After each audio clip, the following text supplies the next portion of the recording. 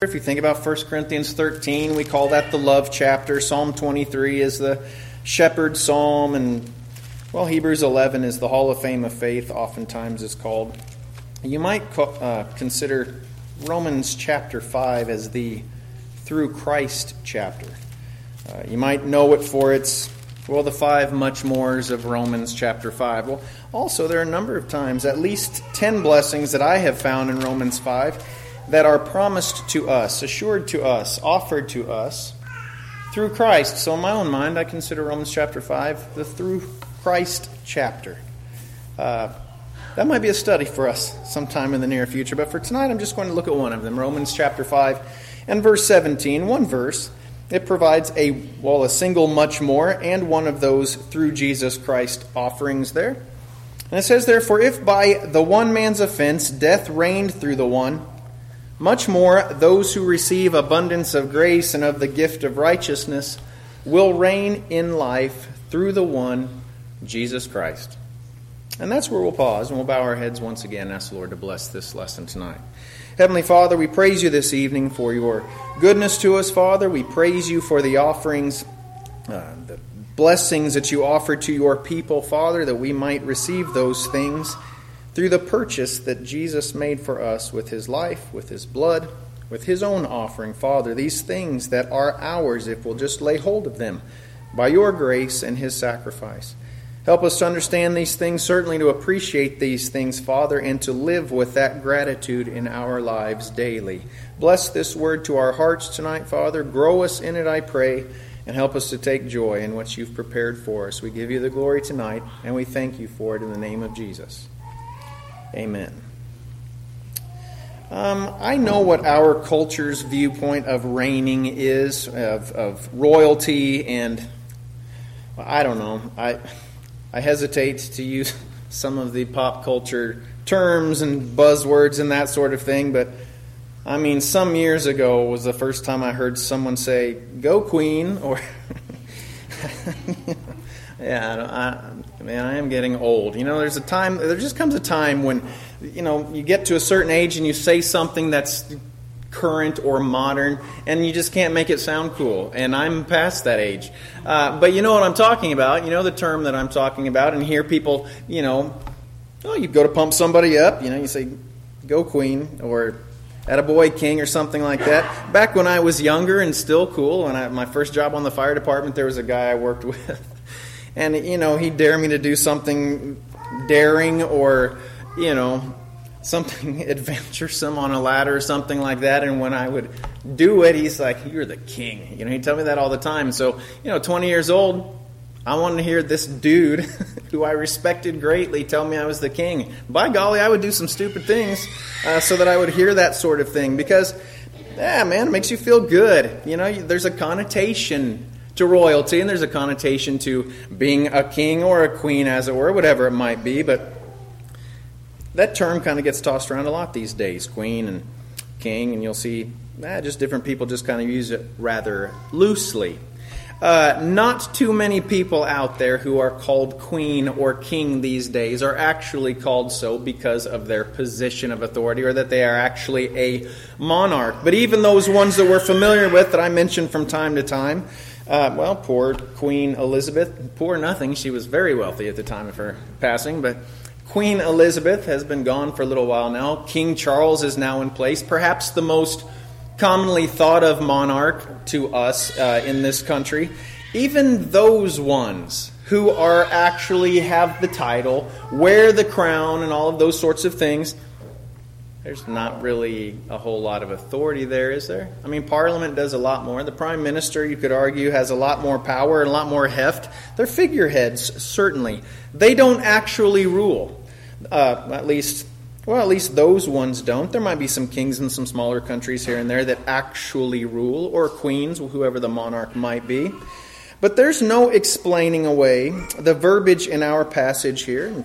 Romans 5:17 in that second half, those who receive abundance of grace and of the gift of righteousness will reign in life through the one, Jesus Christ. There's a reigning and a rule to be had in our life. Now listen, the greatest reigning and ruling that we're going to do in all honesty, as you study out the Word and you see what the Lord has promised for us, I kind of call it a deferred rain. Well, in the old days, I had a deferred comp. Some of you might have deferred compensation. You understand what that is. It's laying aside money so that at a later time, that compensation has been deferred for that time to be paid out in the future. There's a deferred rain that's going to take place for God's people. Different respective people are going to reign in different places, in different locations, you might say, in different statures and different statuses in heaven, here on earth, in the age to come. There is a deferred reigning that is waiting for us. At 2 Timothy chapter 2 and verse 11. This is a faithful saying, Paul says to Timothy. For if we died with him, we shall also live with him. If we endure, that means in this life, we shall also reign with him. If we deny him, he will deny us.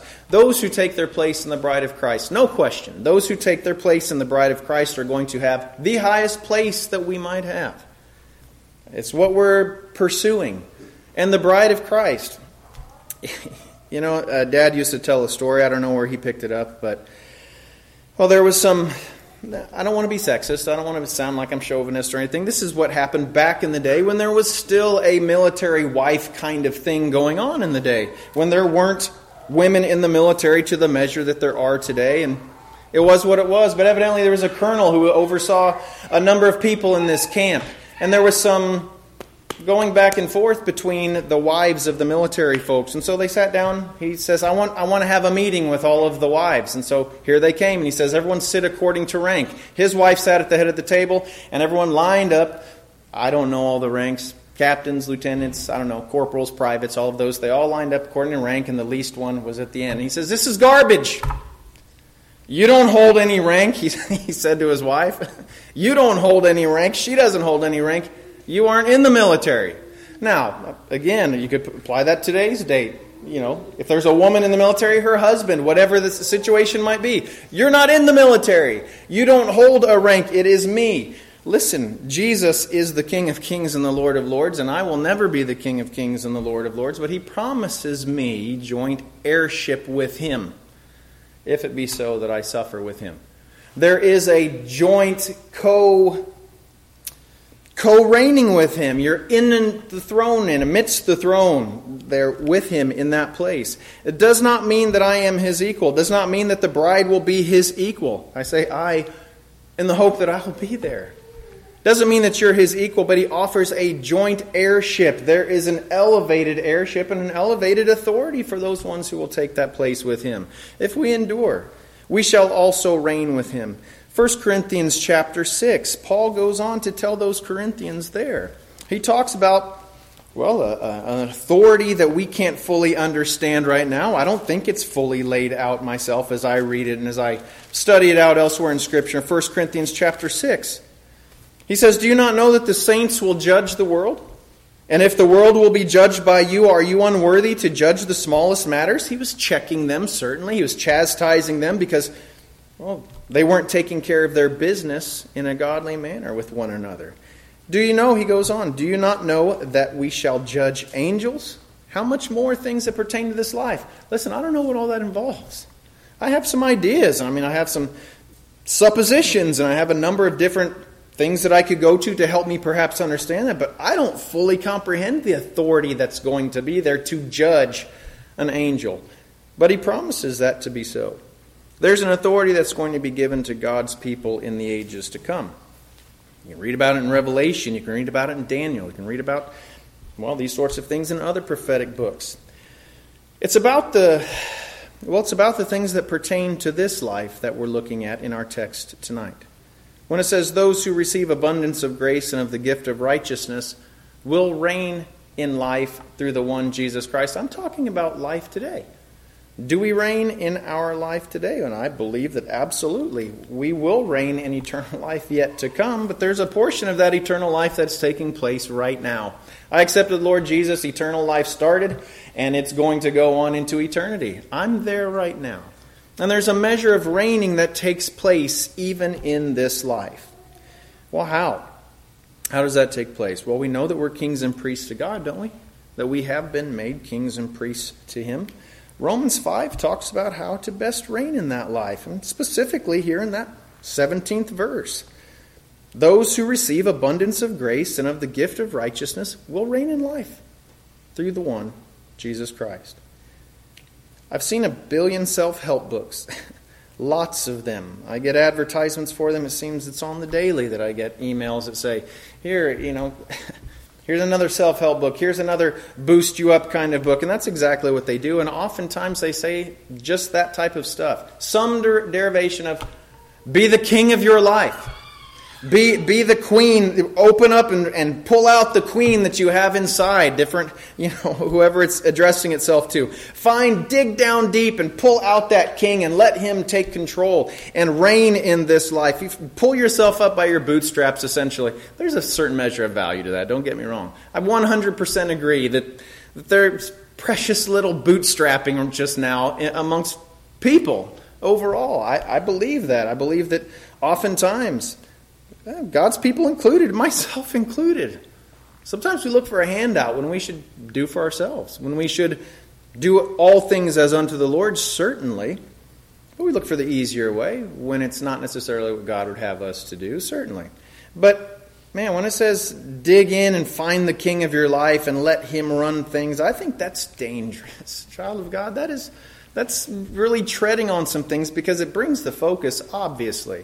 I mean, when you get down to the distilled issue with that, or potential issue with it, it's bringing the focus off the king to identify the king. Okay?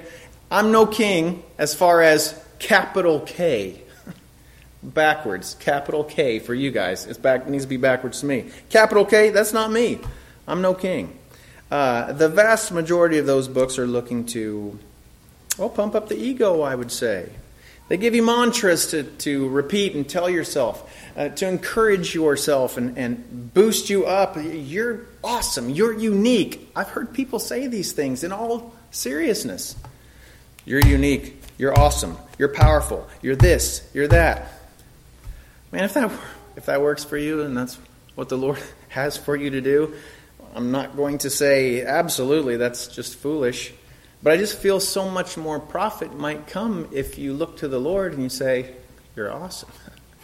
You are so good to me. You are the king.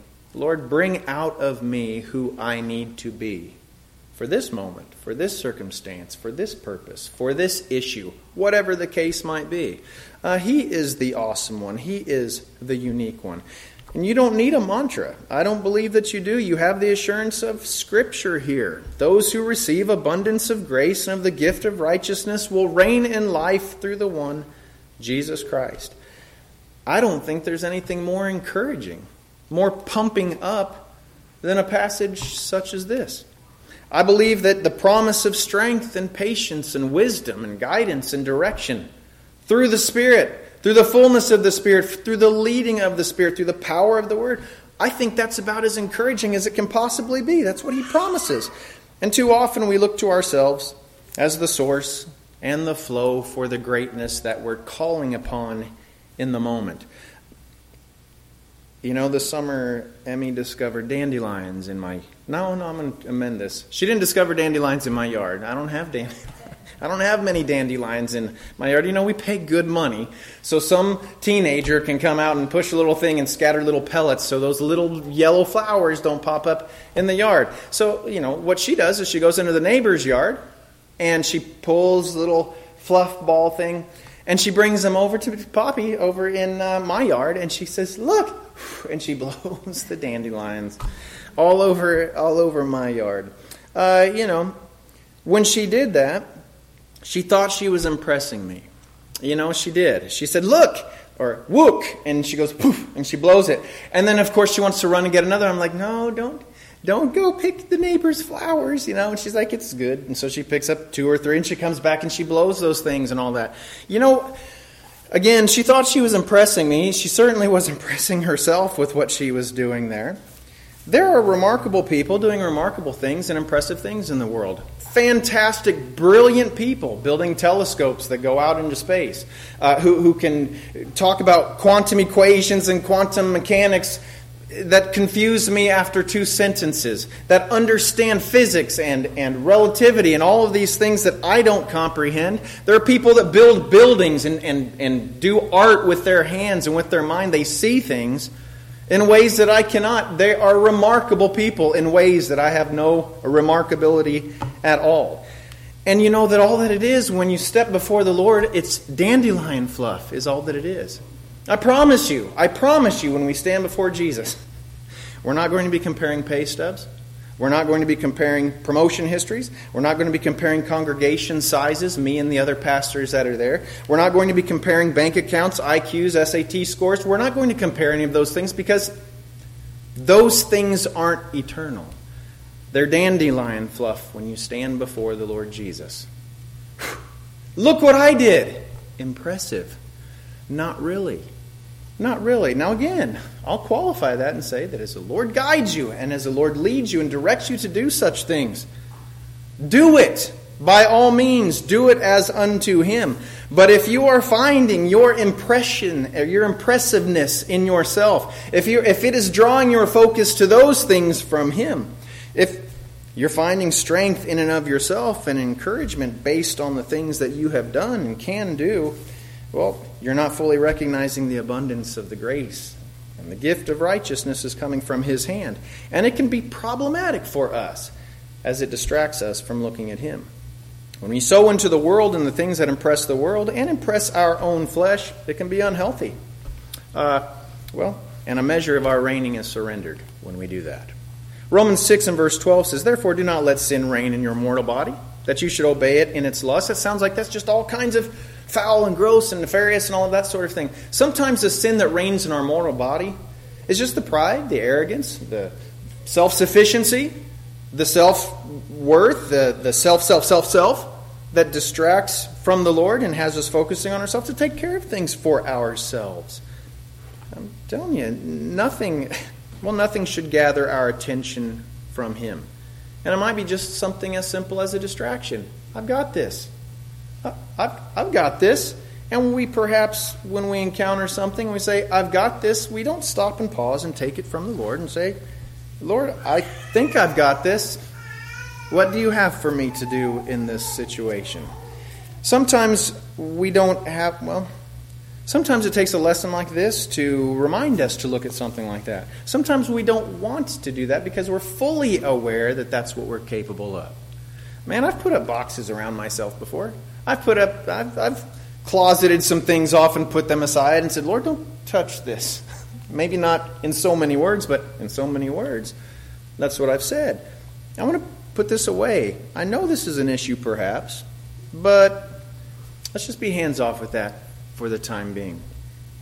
I was in a fire one time, and there was a basement fire, and I was in this house, and we put it out, and we were overhauling this fire, looking for extension, in the walls or something like that. So I'm working around here, and I'm pulling down walls and ceilings and stuff, and I'm like, bang, bang, bang on this wall. I'm like, well, that shouldn't be hollow like that. And it was a false wall that was there. And so I went, whack, whack, and I start pulling it back, and it was a false wall, and over here there's a false wall, and everything looked completely like it shouldn't have been there. It was completely tucked away, completely walled in, completely shelved in, and there's this little secret entrance that went inside of it. And it was just as nefarious inside of that as you might expect it to have been. We had police there later on, and there were some arrests made and some things confiscated and all that sort of thing. When people tend to hide things behind false walls, hidden walls, and disguise it as though it's not something to be seen, it's bad, right? It tends to hide things that they don't want to be seen by the general public and perhaps not even those people that are in their own homes. Holding on to something that we know is distracting us. Holding on to something that we know we're giving too much focus to, perhaps, whatever it might be. Whatever self-sufficiency we might have, or whatever self-worth we might be holding on to unhealthily, holding on to something that is all my doing and all in my power and outside of my presenting it to the Lord, it's not going to serve me well. It's not going to help me to reign as the Lord would have me do in this life. No matter how awesome it might appear. No matter how awesome I might appear as a result of it. Maybe I'm not hiding it. Maybe it's out for everyone to see, but I have just so depended on that capability or that way that I have or that talent that I have or whatever it might be that I've trusted in that instead of Him. I don't give credit where credit is due, perhaps. It's going to hinder me in reigning in this life and receiving of the abundance that the Lord is trying to give me because I'm satisfied with what I have. 1 Chronicles gives us a little bit of history. I'll bring that out just as an example here. 1 Chronicles chapter 12. Turning back there, for some reason, man, I've been bringing up David and well, maybe it stems from our men's group because we've been considering mighty men a lot these days, but keep going back to David and his time when he was a fugitive, you might say, from Saul. This gives a history of some of those ones who supported him while he was a fugitive there. They were mighty men. They were capable in themselves, accomplished in battle, accomplished in ability. And I look at this situation, and while David was still a fugitive, David hadn't taken the throne yet. And from the outside looking in, I'm confident that people would have looked and said, well, Saul had the upper hand here. Saul had the upper hand on a natural level because he owned the throne. He was the incumbent. He had to be bumped off by David if David was going to do that. And David had proven he wasn't going to kill him. David is out being chased. He's not coming out after him. Saul's on the offensive. He has the nation already. He has the numbers. David's out there sleeping in caves and whatnot. Meanwhile, Saul's in the palace if he chooses to be. He can be anywhere else he wants to be with people surrounded and all of those sorts of things. He had the upper hand, it seems. But David was indeed the Lord's anointed. And some of these ones recognized that and they aligned themselves with him instead. That's the right thing to do. 1 Chronicles 12, verse 16. Then some of the sons of Benjamin and Judah came to David at the stronghold. Understand, Saul was a Benjamite, so these ones were, leaving that loyalty. And David went out to meet them and answered and said to them, if you have come peaceably to me to help me, my heart will be united with you. But if to betray me to my enemies, since there is no wrong in my hands, may the God of our fathers look and bring judgment. If you're looking for your own agenda here, is what David was saying. If you're going to promote yourself here, if you're looking to go against my place and who I know who I am in the Lord, I know what He has for me. If you're looking to come here and to try to upset that for your own glory, for your own, again, agenda, well, I trust God that you'll be unsuccessful in that.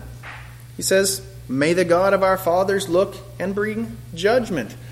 He understood what God had for him. And he was like, listen, if you're opposing me in this, well, I'm trusting the Lord to do a work here. Now, David didn't have to worry about it because as you look in the next verse there, in verse 18, the Spirit came upon Amasai, chief of the captains, and he said, we are yours, O David.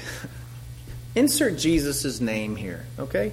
We're yours, Jesus. We are on your side, O son of Jesse. Peace to you, and peace to your helpers, for your God helps you.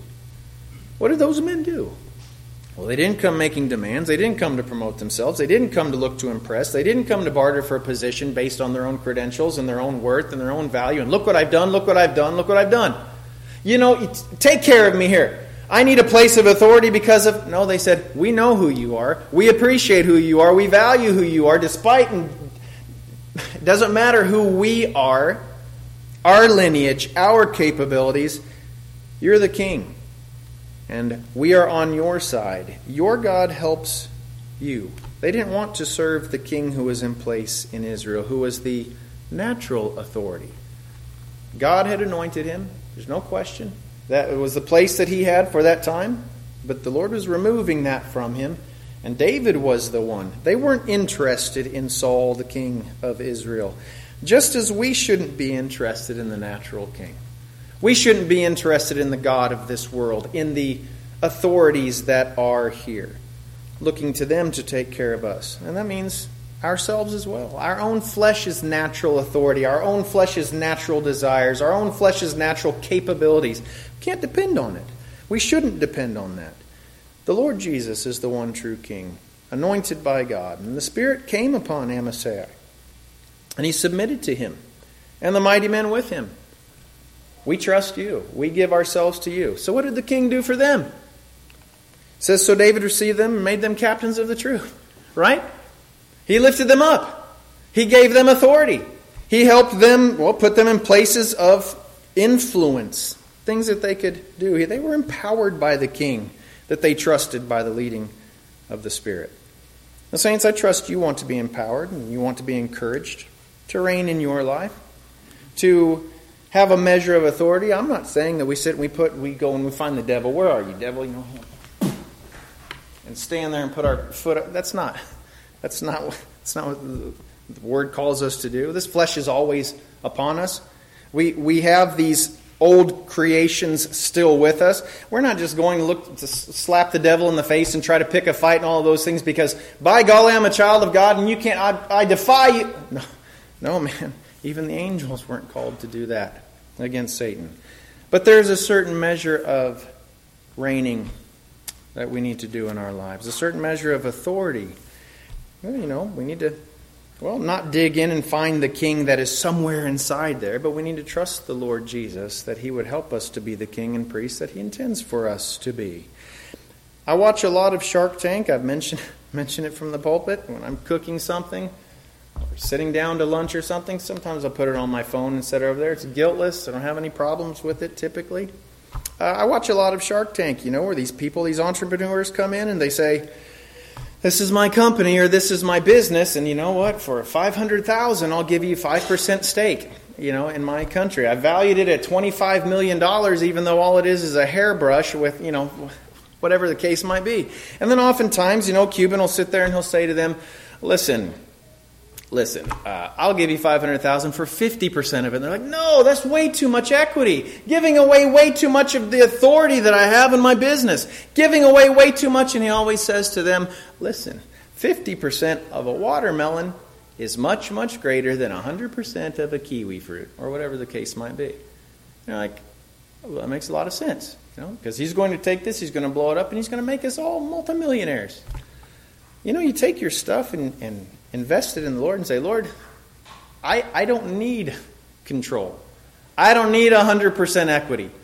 I hand it all over to you because whatever you do to blow up this life of mine is going to be, even if it was 1% of everything that you're going to make out of me when I'm in eternity with you, 1% of what you can make out of me is better than 100% of what I will do of my own authority. My own royalty, the king that is within, if I pull him out and pull myself up by the bootstraps and make my life what I think that it could be.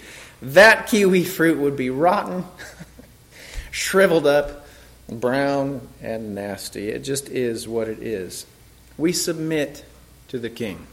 We submit 100% equity to our business, to the King of Kings. And he will not let you fail. He will not let you wither. He will not let you rot.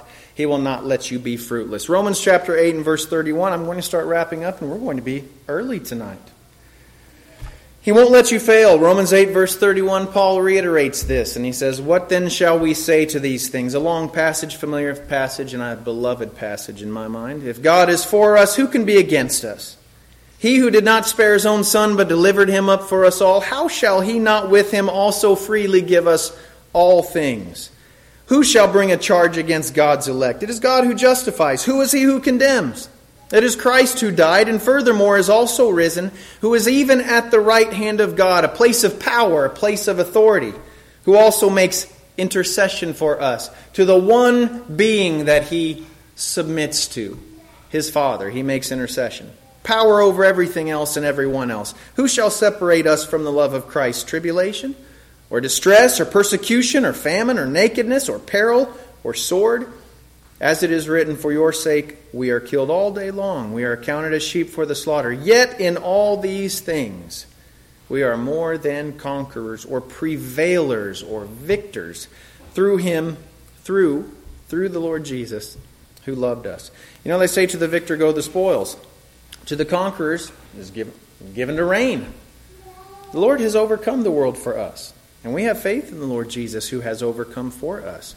We have a measure of authority. It's called will in our life. I have the authority to reign in this life by handing it over 100% to the Lord Jesus. We've been given the authority and the means to exercise that authority by giving it, dedicating it to the glory of God.